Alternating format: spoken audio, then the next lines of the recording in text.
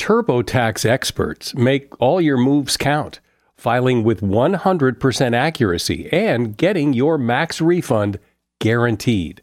So whether you, say, started a podcast or side hustled your way into some great concert tickets or sold some cherished Hollywood memorabilia, switch to TurboTax and make your moves count. See guarantee details at turbotax.com/guarantees. Experts only available with TurboTax Live. Today on Something You Should Know, a lot of people feel like imposters who don't deserve their success. So let's put a stop to that. Then, a seasoned divorce attorney tells you how to fix your relationship and what probably went wrong in the first place. I think people lose the small connections. If you really talk to people, you come to realize that no single raindrop was responsible for the flood, that it was all these little raindrops that led to this more cataclysmic event. Plus, why yogurt may not be as healthy as you think, and your sense of taste, why you like the foods you like and hate the foods you hate. We taste the food the same way, whether it's in the morning or the afternoon, whether we are at a party or whether we're at home. It tastes the same, but the liking of this food might change dramatically depending on what your past experiences are with this food or where you're located. All this today on Something You Should Know. Always find what you love and love what you find at Total Wine & More. With so many great bottles to choose from at the lowest price, it's easy to find your favorite Cabernet or Chardonnay. Or maybe you're more of a whiskey drinker. One of their single-barrel bourbons is sure to please. With a little help from one of their friendly guides, find the perfect bottle that's just right for you. Hosting friends or family and don't have time to shop in-store? No problem. Total Wine & More makes it easy to get everything you need for any occasion with curbside pickup and delivery. But you know what the best thing about shopping at Total Wine & More is? That every bottle comes with the confidence of knowing you just found something amazing. With the lowest prices for over 30 years, find what you love and love what you find. Only at Total Wine & More. Curbside pickup and delivery available in most areas. Visit TotalWine.com to learn more. Spirits not sold in Virginia and North Carolina. Drink responsibly. B21. Something you should know. Fascinating intel, the world's top experts, and practical advice you can use in your life. Today, Something You Should Know with Mike Carruthers. Hi, welcome to Something You Should Know. I meant to mention this the other day. I don't know if you saw it, but last week on the homepage of Apple Podcasts, they have banners of different shows, and they have categories like new and noteworthy and curated collections and several other categories. And one of their categories is shows we love, shows Apple loves. And there we were. We were one of the shows Apple loves. And while it's great to be loved, it's really great in the podcasting business to be loved by Apple because they are the big elephant in the room. And consequently, I've seen a big increase in the number of listeners in the last several days, most likely due to that. So thank you, Apple. First up today, imposter syndrome.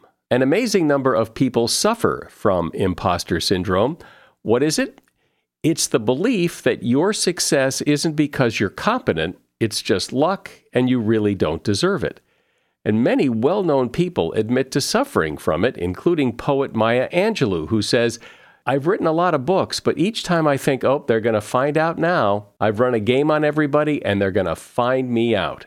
One big symptom of imposter syndrome to look for is negative self-talk. If you keep telling yourself you don't deserve your success, you start to believe it. Experts say it helps to talk to other people to get some perspective on your achievements. Imposter syndrome thrives in isolation. And that is something you should know.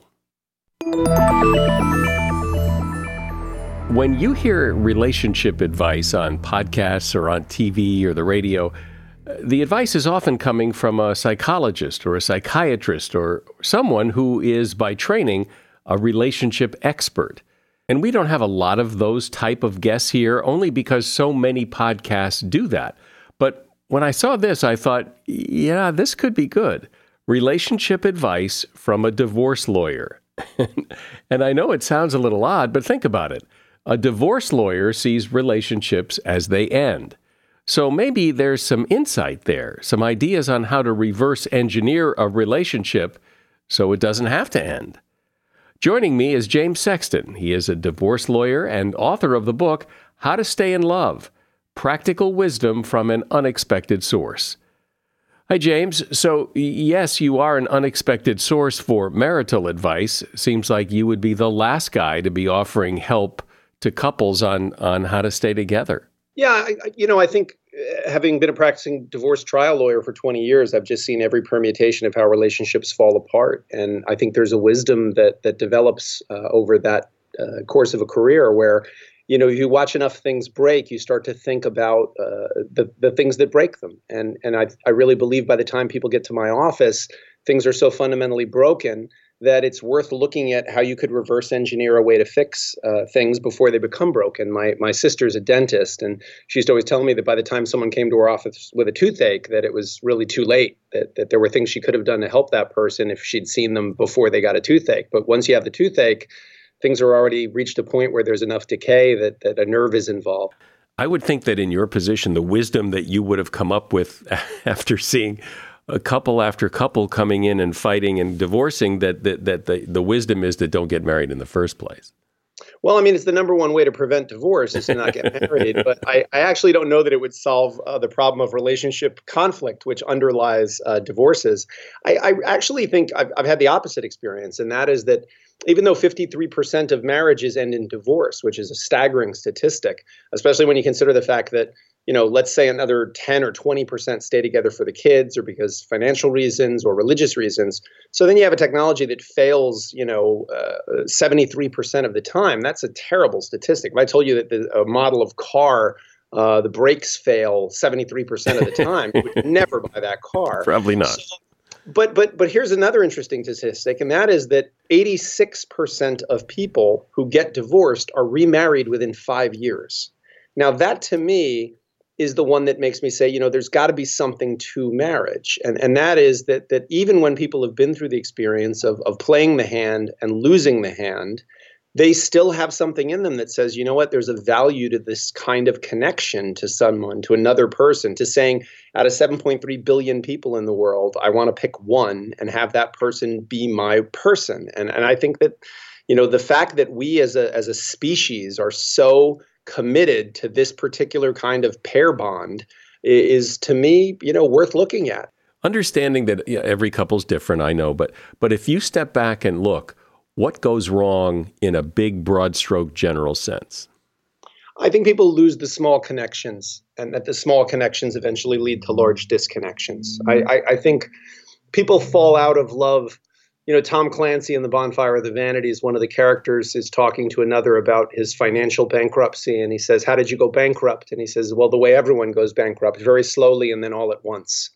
And I think that that's what happens in marriages, that people fall out of love very slowly and then all at once. There's some major factor, some marriage killer that lands them in my office, usually infidelity, financial impropriety that gets discovered, something major. But if you really talk to people in the way that I have over the course of my career, you come to realize that this was really that no single raindrop was responsible for the flood, that it was all these little raindrops that led to this more cataclysmic event. And so I would say small connections are really the key, maintaining the small connections. Which means what? Things like what? I think just the small kindnesses that we show to people when we're wooing them or when we're enamored with them. I think there's an intoxication in romantic love that happens sometimes very quickly for people, and sometimes is revealed in the smallest kindnesses, the opening of the car door, the sliding the sugar across the table because you remember that this person likes to take sugar with their coffee. The leaving a little note in the morning when you head off to work saying, just thanks for last night. It was so lovely. Or just sending a quick text, I got to the mall safely and have a nice evening. Those small courtesies, those small kindnesses that when you're trying to look, we all know that when you go for a job interview, you present your best self. And when you first start a new job, you present yourself, in the best possible way because you want to make a good first impression. And then perhaps over time, you start to take for granted the fact that you have this position and maybe you don't put on your best performance every day, at least not a first week worthy performance. I think it's the same thing. We become used to, we lose the knowledge or the awareness, I should say, that love is not permanently gifted, it's loaned, and that the person chose us out of 7.3 billion people, and that we should be guided accordingly in our small gestures that remind that person we care about them, and that their pleasure means something to us, and that that they have value to us. But we've all heard, and I think bought into this notion that that romantic love must fade. It must go away because nobody can sustain that for a long time. And it's wonderful while it happens, but then reality sneaks in. Yeah, look, I think you're absolutely right in the sense that there are certain levels of romantic connection that I don't think can be advisably sustained. I mean, I guess if they could, it might be lovely. But, that feeling of electricity when a new romantic attachment, brushes up against you, that you feel, that intoxication that you feel when you're newly in love. I don't think any of us would get anything done if we walked around like that, 365 days a year for a couple of decades. But that's not to say, I don't think it's binary, that it has to be, total disregard and taking for granted of someone, which I think we see a lot of, or total intoxication. I think it has to do with maintaining a certain symbiosis or synergy where you focus on being this person's cheerleader and being kind to them and showing them kindness and love.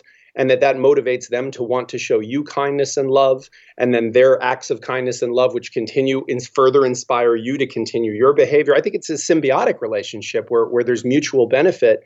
And I think our pain in relationships and in marriages, it arises the same way, which is you're kind of miserable, so you make this person kind of miserable, and then they're miserable, and then you go, well, this person's so miserable, they're making me more miserable, and then you get more miserable, and so that spiral can work in either direction. I'm just simply saying, why not reverse the spiral and try to have it be a spiral of goodwill and of affection if you've committed to this person, rather than making it a spiral of resentment towards your circumstances. Yeah, well, wouldn't that be nice? But so what do you think happens? What makes somebody?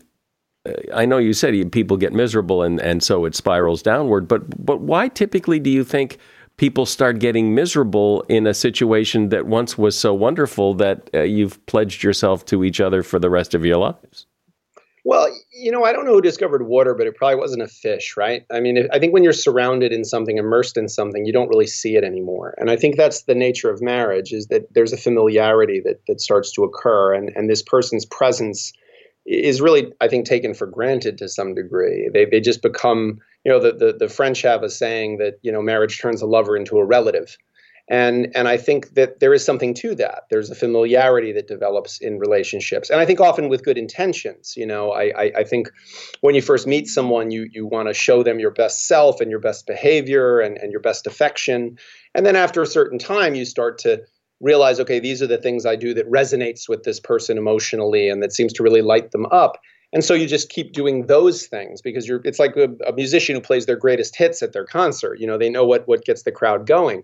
But after a while, then those things just become, some songs you've heard over and over and over again, and they're no longer as exciting, perhaps. So I really do think that sometimes even with good intentions, people just become so familiar to each other that they don't, find excitement in the relationship anymore. They're afraid to change, and they become something that holds each other back. I think we speak in generalities. I want to be happy. I want to be in love. I want to be connected to my partner. What are some tangible things a person can do to do that? What do you mean when you say you want to be in love? What do you mean when you say you want to be connected? If my spouse says, I want to feel connected to you. Okay, what do you mean? Do you mean you want to have more sex? Do you mean you want to spend more time together? Do you mean that you want to go on a trip and do something that we haven't done before?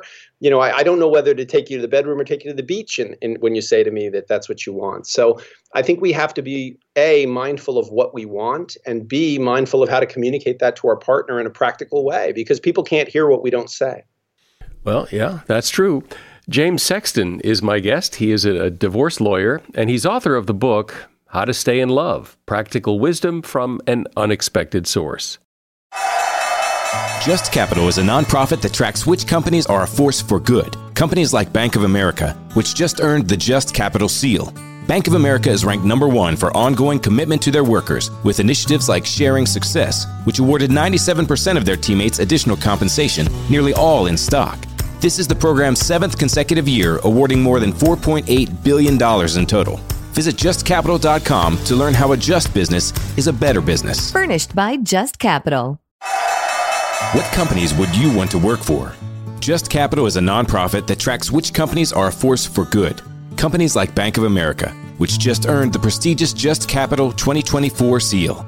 Bank of America is ranked #1 in the banking industry and #1 for their ongoing commitment to workers, offering best-in-class benefits, including a minimum wage of $25 an hour by 2025. Visit JustCapital.com to learn how a just business is a better business. Furnished by Just Capital.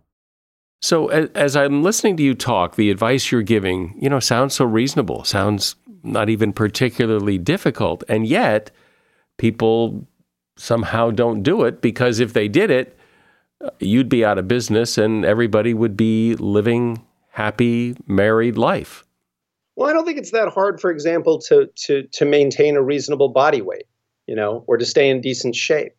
It just requires a certain commitment. It requires discipline, and the discipline is trading what you want right now for what you want most. And I think just like maintaining a healthy body weight, it's a whole lot easier to stay a certain weight than it is to gain a bunch of weight and then try to lose it. So it's the same thing with love and affection. It's a lot easier to maintain a high level of love and affection than it is to lose it and then try to find it again and go backwards and find a way to fall back into love with each other. I think that's much harder. So a lot of my book is about maintaining love, how to not screw up a relationship. Because I think the world, just like, again, when it comes to things like health and fitness, the world is antagonistic to the goal of a happy relationship. We're inundated constantly by social media and by films with unrealistic portrayals of what relationships actually look like, and by the sort of fantasy life of people, and not reality. And so we're constantly in this state where we believe everybody else is happier than we are. Just like we believe when you watch a commercial where people are eating junk food that's being advertised, these are gorgeous, skinny people eating food that if they ate that food, they'd never look like that on a regular basis. So I think we have a world that's antagonistic to relationships. And so it's understandable to me that people have a hard time maintaining them.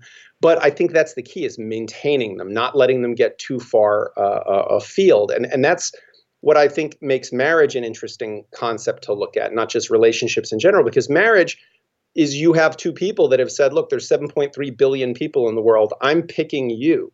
So at some point, these people had an abundance of optimism and affection for each other. And I just think if you can, at that point, when you have that optimism and that affection, start good habits, then I think it's going to be easier for people to just stay on the right path and not lose the plot of the story that they're trying to write together. And so what are some of those things that help to maintain that?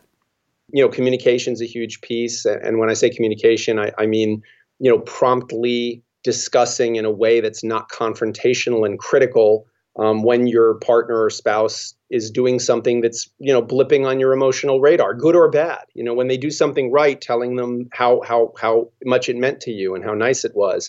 When they do something that irks you, even if it's just a small thing, finding a way to communicate that to them so that they know how to navigate you emotionally. I find what really happens in the people who end up in my office is they allow these small things to build up. And then when some event occurs, it becomes sort of the prism that focuses all the hostility and resentment that was built up from all these small things. So, sending your partner an email, as unromantic as that may sound, on a regular basis, just pointing out, things that they've said or done that really made you feel good, or things that they've said or done that sat wrong with you, so that resentments don't build up and miscommunications don't happen. They get people far away from each other. So I think that's one example.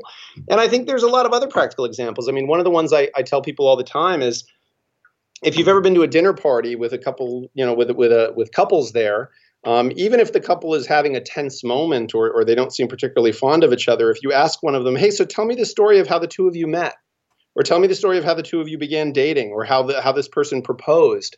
There's a softness that immediately happens in that person because they go back in time in their memory to this time when they were so incredibly fond of each other. And I've rarely seen a heart so hardened that they didn't have a softness to them when they tell that story, even if they've been together a really long time.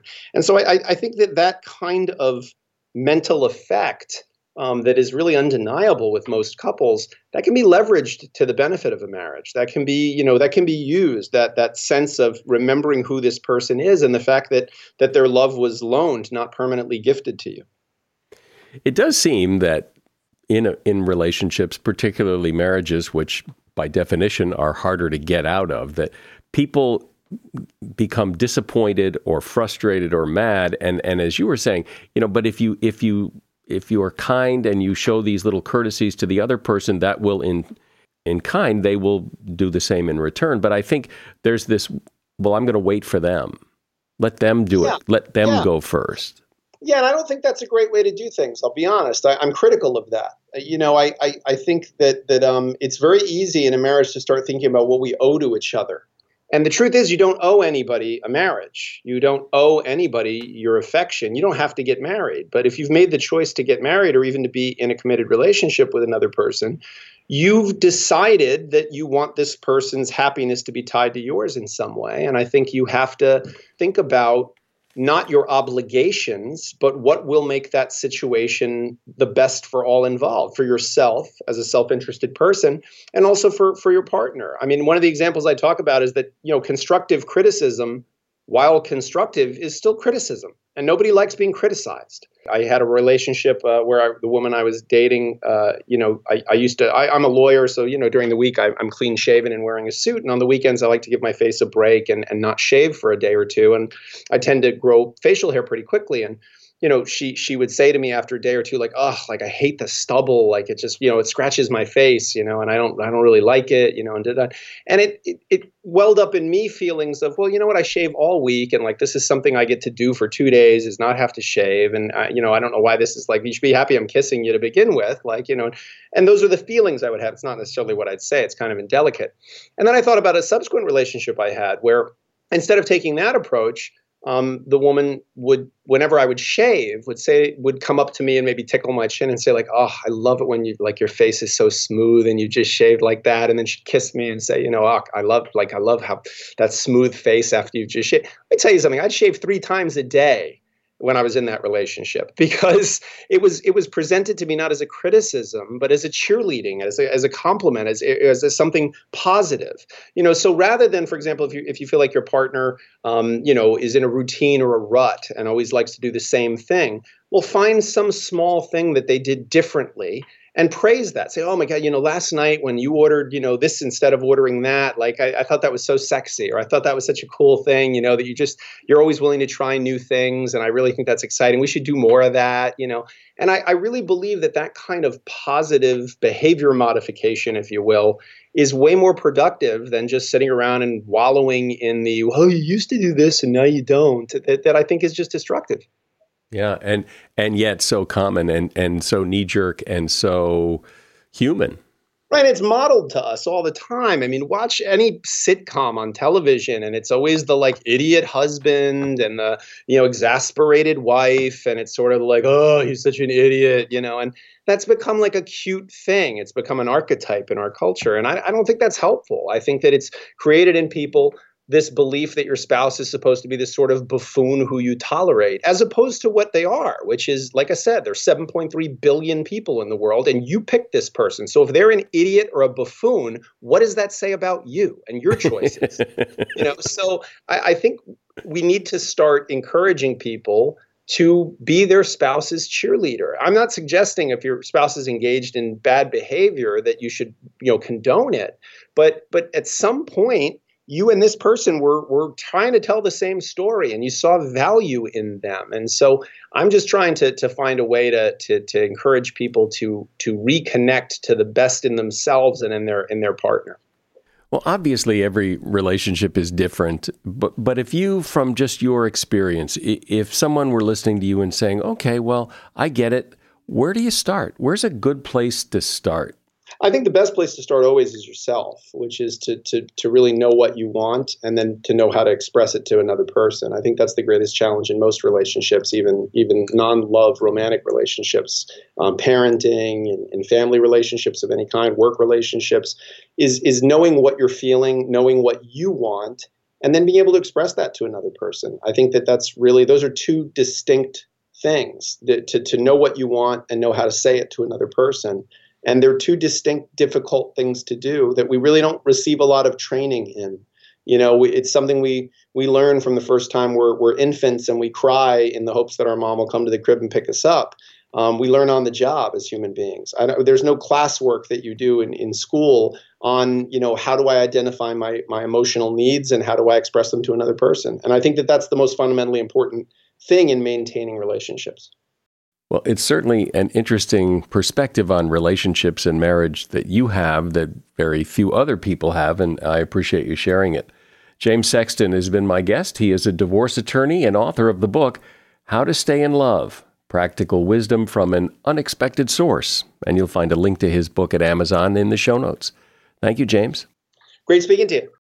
If you need to hire, you need Indeed. Indeed is your matching and hiring platform with over 350 million global monthly visitors according to Indeed data, and a matching engine that helps you find quality candidates fast. And Indeed doesn't just help you hire faster. 93% of employers agree Indeed delivers the highest quality matches compared to other job sites, according to a recent Indeed survey. With Indeed, everything hiring is all in one place, and it makes it so easy. Leveraging over 140 million qualifications and preferences each day, Indeed's matching engine is constantly learning from your preferences. The more you use Indeed, the better it gets. Join the more than 3.5 million businesses worldwide that use Indeed to hire great talent fast. And listeners of this show will get a $75 sponsored job credit to get your jobs more visibility at Indeed.com/podcast. Just go to Indeed.com/podcast right now and support our show by saying you heard about Indeed on this podcast. Terms and conditions apply. Indeed.com/podcast. Need to hire? You need Indeed. Hi there. Sorry for the interruption, but are you enjoying this show on Google Podcasts? You should know that the Google Podcasts app is going away this spring.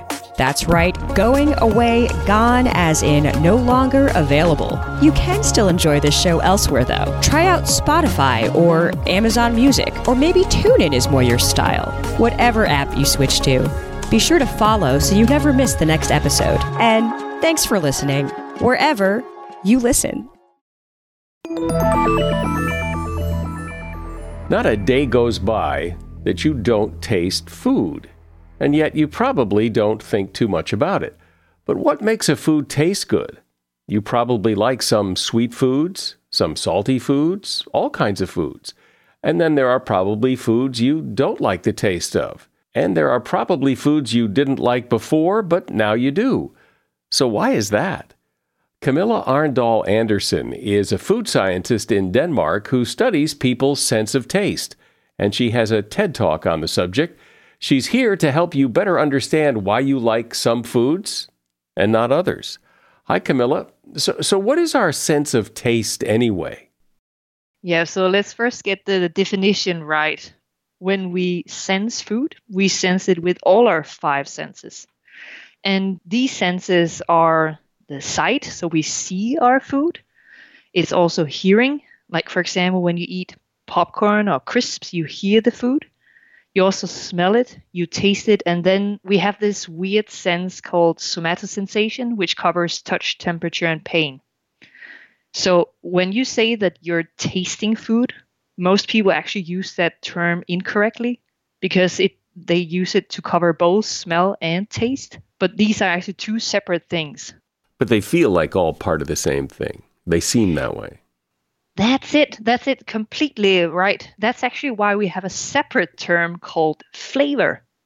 So the flavor covers the smell, the taste, and then the touch, temperature, these 3 senses, because they're so combined. Like when I experience an orange, I don't experience the taste of an orange. I experience an orange, and that's the smell, it's the taste, it's the juiciness. So you're absolutely right. They're very combined in our experience of the food. And our experience of food is so subjective. It seems to be so influenceable by so many other things. And you talk in your TED Talk about how you gave your husband 2 different cups of coffee. You told him they were 2 different kinds of coffee, and so he perceived them as very different. And yet it was the same coffee in both cups. And, we can like some food one day and not like it so much the next, or it might be good in the morning and not so good in the evening. Why is it so subjective? That's a good question. So when we taste food, we both have the physical sensation. This is sour, this is sweet, this is bitter, right? And then we have another thing. That's how we like it. And typically what we say is that we taste the food the same way, whether it's in the morning or the afternoon, whether we are at a party or whether we're at home. It tastes the same. But the liking of this food might change dramatically depending on what your past experiences are with this food or where you're located. So liking especially is very subjective, where we usually say that the taste itself is more objective or the same, doesn't depend on the environment so much. But when again, the example in your talk about your husband tasting the same coffee twice and perceiving it very differently, what's going on there? Yeah. So although I'm saying that things should taste the same no matter if it's in the morning or if it's in the afternoon, when we put food in our mouths, it is it is first registered via our receptors. This information is sent to our brain. Our brain processes this information heavily. And then we experience just a very condensed part of this information. So when we experience food, we don't experience it one-to-one. It's not physical stimuli that are converted one-to-one to our conscious experience. There's a lot of processing in between. And in all of this processing, there are factors such as the environment, past experiences, biases that affect how we actually consciously experience the food. And my husband, he obviously had a bias. He thought that I was serving him 2 different coffees. So his brain started interpreting these sensory signals. Although they were the same, it put this pattern on top, this bias that they must be different. So now I'm going to serve my husband 2 different conscious experiences of this coffee. Well, this must make your job as a food scientist and someone who studies people's sense of taste very difficult, because people's sense of taste changes, and something may be good one day, not good the next, or expectations may be that something tastes good, so it does. And so how do you make sense of that? It's extremely difficult. So what we do in the food industry, if we want to make food more delicious, well, we take a food item and then we make different variants of it, and then we serve it to people and we ask them, what do they prefer? What do they like most? But if I ask them whether they like the products at all, then they're probably going to say, oh, yes, they like it. But they're probably going to say that because of this bias we have. It's called a courtesy bias, where we like to be kind to people. So they would like to be kind to me, so they say they like it. It's actually very similar to when you visit the mother-in-law and she makes food and maybe it's slightly burnt, but you're not going to say it's burnt. You're going to say it tastes delicious. It's this courtesy bias, and it's built in us. And it's actually a problem when I want to optimize my food to make it taste better, because people are going to say it tastes good. Also, if I want to see, do participants, do they like if a product is organic or not? Then they might be inclined to say that they prefer the product that's organic. But when it comes to it, when they actually go to the supermarket and buy the product, maybe they're not going to behave as what they told me they would. We've seen this in several studies. We've seen that up to 80% of new food market launches, they fail. And that's although we have asked people, what do they like? What do they prefer? But it seems as though people, maybe they're not lying, but maybe they're lying to themselves. So yeah, it's a huge problem. Is there a sense as to why it is that some people love a certain food and other people hate it? Can you just chalk it up to that's just preference? I mean, for example, some people, like, I love beets. I love to eat beets, but a lot of people really hate beets, and I can't understand that. They taste great. But why is that? Is it conditioning? Is it expectation? Is it just because their parents hated beets and now they hate beets? What is it? Yeah. So when I said before that it is assumed that we all taste the same, there are studies that say that we don't taste exactly the same. There are some people that are more susceptible to bitter compounds, for example. They simply have receptors that can detect certain bitter compounds better, which means that if a beet is more bitter, which it's bitter, then these people would experience this beet as more bitter. And bitterness is usually a taste that we need to learn it. Like we don't like beer the first time we have beer because beer is bitter. But once we've tried it a few times, we learn to like it.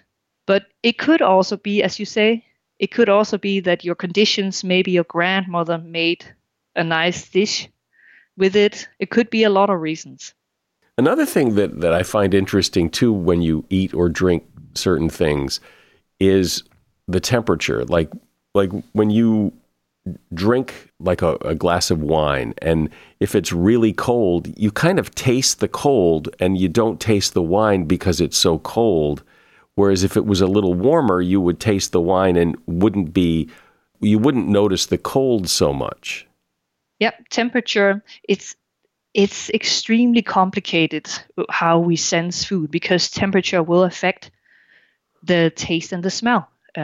Higher. So, for example, you know this from ice cream. Melted ice cream will taste incredibly sweet. But if you eat it frozen, then it doesn't taste as sweet. So temperature modifies the sweetness, for example. So that's the taste. But temperature also modifies the smell. And I think when you say you taste red wine, I think most of it is actually smell. It's the aromas that you're detecting. And this is a tricky part. I think that's why most people, they confuse smell and taste. It's because this smell, we actually smell also via our mouth. It's not just via our nose from the outside. So just a super neat trick to figure out whether you're tasting the wine or whether the effect is a smell. Then take the wine in your mouth, or maybe actually stop, have the wine in the glass, then pinch your nose real tight and take a sip. Take a sip, and while you're pinching your nose, it might be a bit difficult. It's possible. Trust me. And then you'll feel the taste, and just the taste. And then let it set for a while. Then remove your fingers, take a deep breath, and now you'll get the aroma from the wine. So that's a really neat way to figure out what is the aroma I'm sensing from the wine, what is the taste I'm sensing from the wine. It also seems that expectation plays a big role in this, that at least my experience. And here's a quick story. I went to a winery. It was an apple winery. And they had all the glasses out. Oh, taste this, and this is really good, and oh, smell, and you'll sense the thing. And it was this big, production. It was a big presentation, and by the end of it, you're thinking, yeah, this is pretty good. And then I bought a bottle of it, and I took it home, and it was horrible. And it was the same thing I was drinking, but I was kind of caught up in the show, and but objectively, this stuff was terrible. Yep. I also think that's why so much money is spent on marketing. I once heard of a study that said that one could measure that people actually preferred Pepsi, but they kept on buying Coca-Cola anyways. That the marketing can do a lot. It can, because we don't really think about the taste. We don't close our eyes and do a test like what I did on my husband. But maybe you should. Right. Well, when you go into a fancy restaurant, you have an expectation. The food here is probably pretty good, just because there's tablecloths on the table. It's decorated well. Has nothing to do with the food, but you just assume that a fancy restaurant like this with expensive menu prices, food's probably pretty good. Exactly. So that's when my husband, he came home and he said that, Camilla, I found this new fantastic yet very expensive coffee, and it's much better than the cheap one. That's when I was thinking, just like you're thinking right now, that this is just an expectation effect, and just a small blindfold actually showed me this result. So yes, you're right. Is there any food that everybody likes? I imagine people generally like sweet things. I mean, it's hard to imagine somebody doesn't like sweet things. But are there foods that pretty much everybody likes? Just going back to that sweet thing, we actually typically studies, they would group people as sweet likers and sweet non-likers. There are several groups, and that's because some people, when you increase the sugar concentration, then at some point they start disliking because it becomes too intensive. And depending on how you like that, you can actually group people. And I think it's a trend as you get older, you dislike sweetness more and more. And whether there is something that all people like, well, there are these very cute studies on babies where scientists, they put sugar water on babies' lips, and then they see the baby smacking, and they interpret this as a liking. So they like it even before they've been taught what this is. So they interpreted this as an innate liking response to sugar, and explained it as a vital cue that was used through evolution, because sugar meant that the fruit was ripe, meaning that this is when there are ripe fruits has a lot of vitamins and carbohydrates. So sweet food would indicate calories and vitamins. So sweetness is a good sense to have. Same with bitter. Poisonous compounds often taste bitter. So babies are typically seen to retract from bitterness put on their lips. But whether there's something that everyone likes, I don't know that food, no. I would imagine environment has a lot to do with taste. I mean, for example, when I go to the movies, I usually get popcorn. A lot of people eat popcorn at the movies. I almost never eat popcorn anywhere else. I never eat it at home. I never eat it, except when I go to the movies. Is that yes? So the environment has a lot of cues, and we read these cues. Sometimes it's conscious, sometimes it's subconscious. And for example, it's bakeries. I've heard they use a strategy where they actually pump out the smell from the freshly baked buns onto the road, because just smelling freshly baked buns is a cue such that you want a bun and go in and buy a bun. So marketing is done in many different ways in the food industry. Well, that makes sense, because you're right. I mean, I would never think, oh, gosh, I've got to have a bun today. But if I walked by a bakery and smelled it, I'd go, hey, wait a minute. Let's go get. And it's probably very similar with the popcorn. You walk into a movie theater and what do you smell? You smell popcorn. And then they go, oh, yeah, let's get some popcorn. But I don't smell popcorn in my house, and, walking around. So then I never think of it. And yet when I eat it at the movie theater, I really like it. But then that's it. Well, this has been really interesting and explains a lot of why some people love some food while other people hate that food. And some people like some food when they're kids, but don't like it when they're adults. And it's really interesting how subjective it all really is. Camilla Arndal Andersen has been my guest. She's a food scientist in Denmark, and she has a TED Talk on this subject. There's a link to that in the show notes. One of the benefits of eating yogurt, supposedly, is because of all the good bacteria that's in it. That bacteria is supposed to be good for your gut and for your digestion and a host of other things. Well, science says otherwise, according to journalist Ed Yong, who has researched this extensively. The bacteria in yogurt are not the kind of bacteria that do you much good, nor is it high enough in concentration. It basically just passes through you.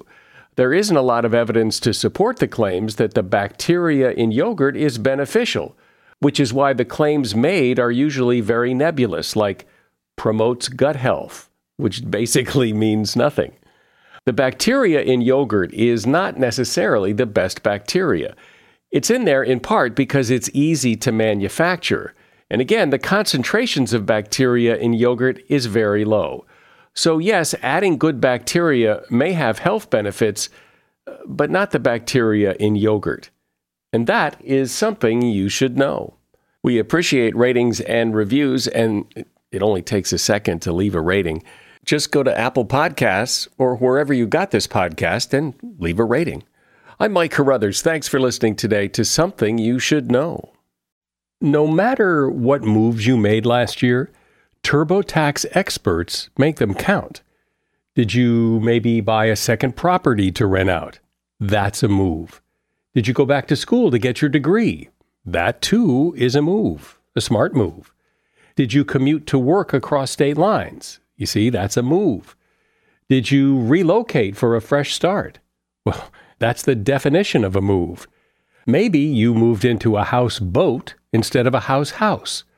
Or perhaps you crushed it in the stock market in 2023. TurboTax experts make all your moves count, getting you every credit and deduction you deserve, filing with 100% accuracy, and getting your max refund guaranteed. Switch to TurboTax, make your moves, and they will make them count. See guarantee details at turbotax.com/guarantees. Experts only available with TurboTax Live. Movies, TV shows, books, podcasts, and more. It's What Women Binge with Melissa Joan Hart and her friend Amanda Lee. We have Lauren Bosworth with us. Yay! The Hills. So what is your number one question from fans? The primary question I still get asked was, "What is it real?" In 2024, to me, is a surprising question to get because I feel like everybody has been through the reality TV gauntlet at this point. What Women Binge, wherever you listen.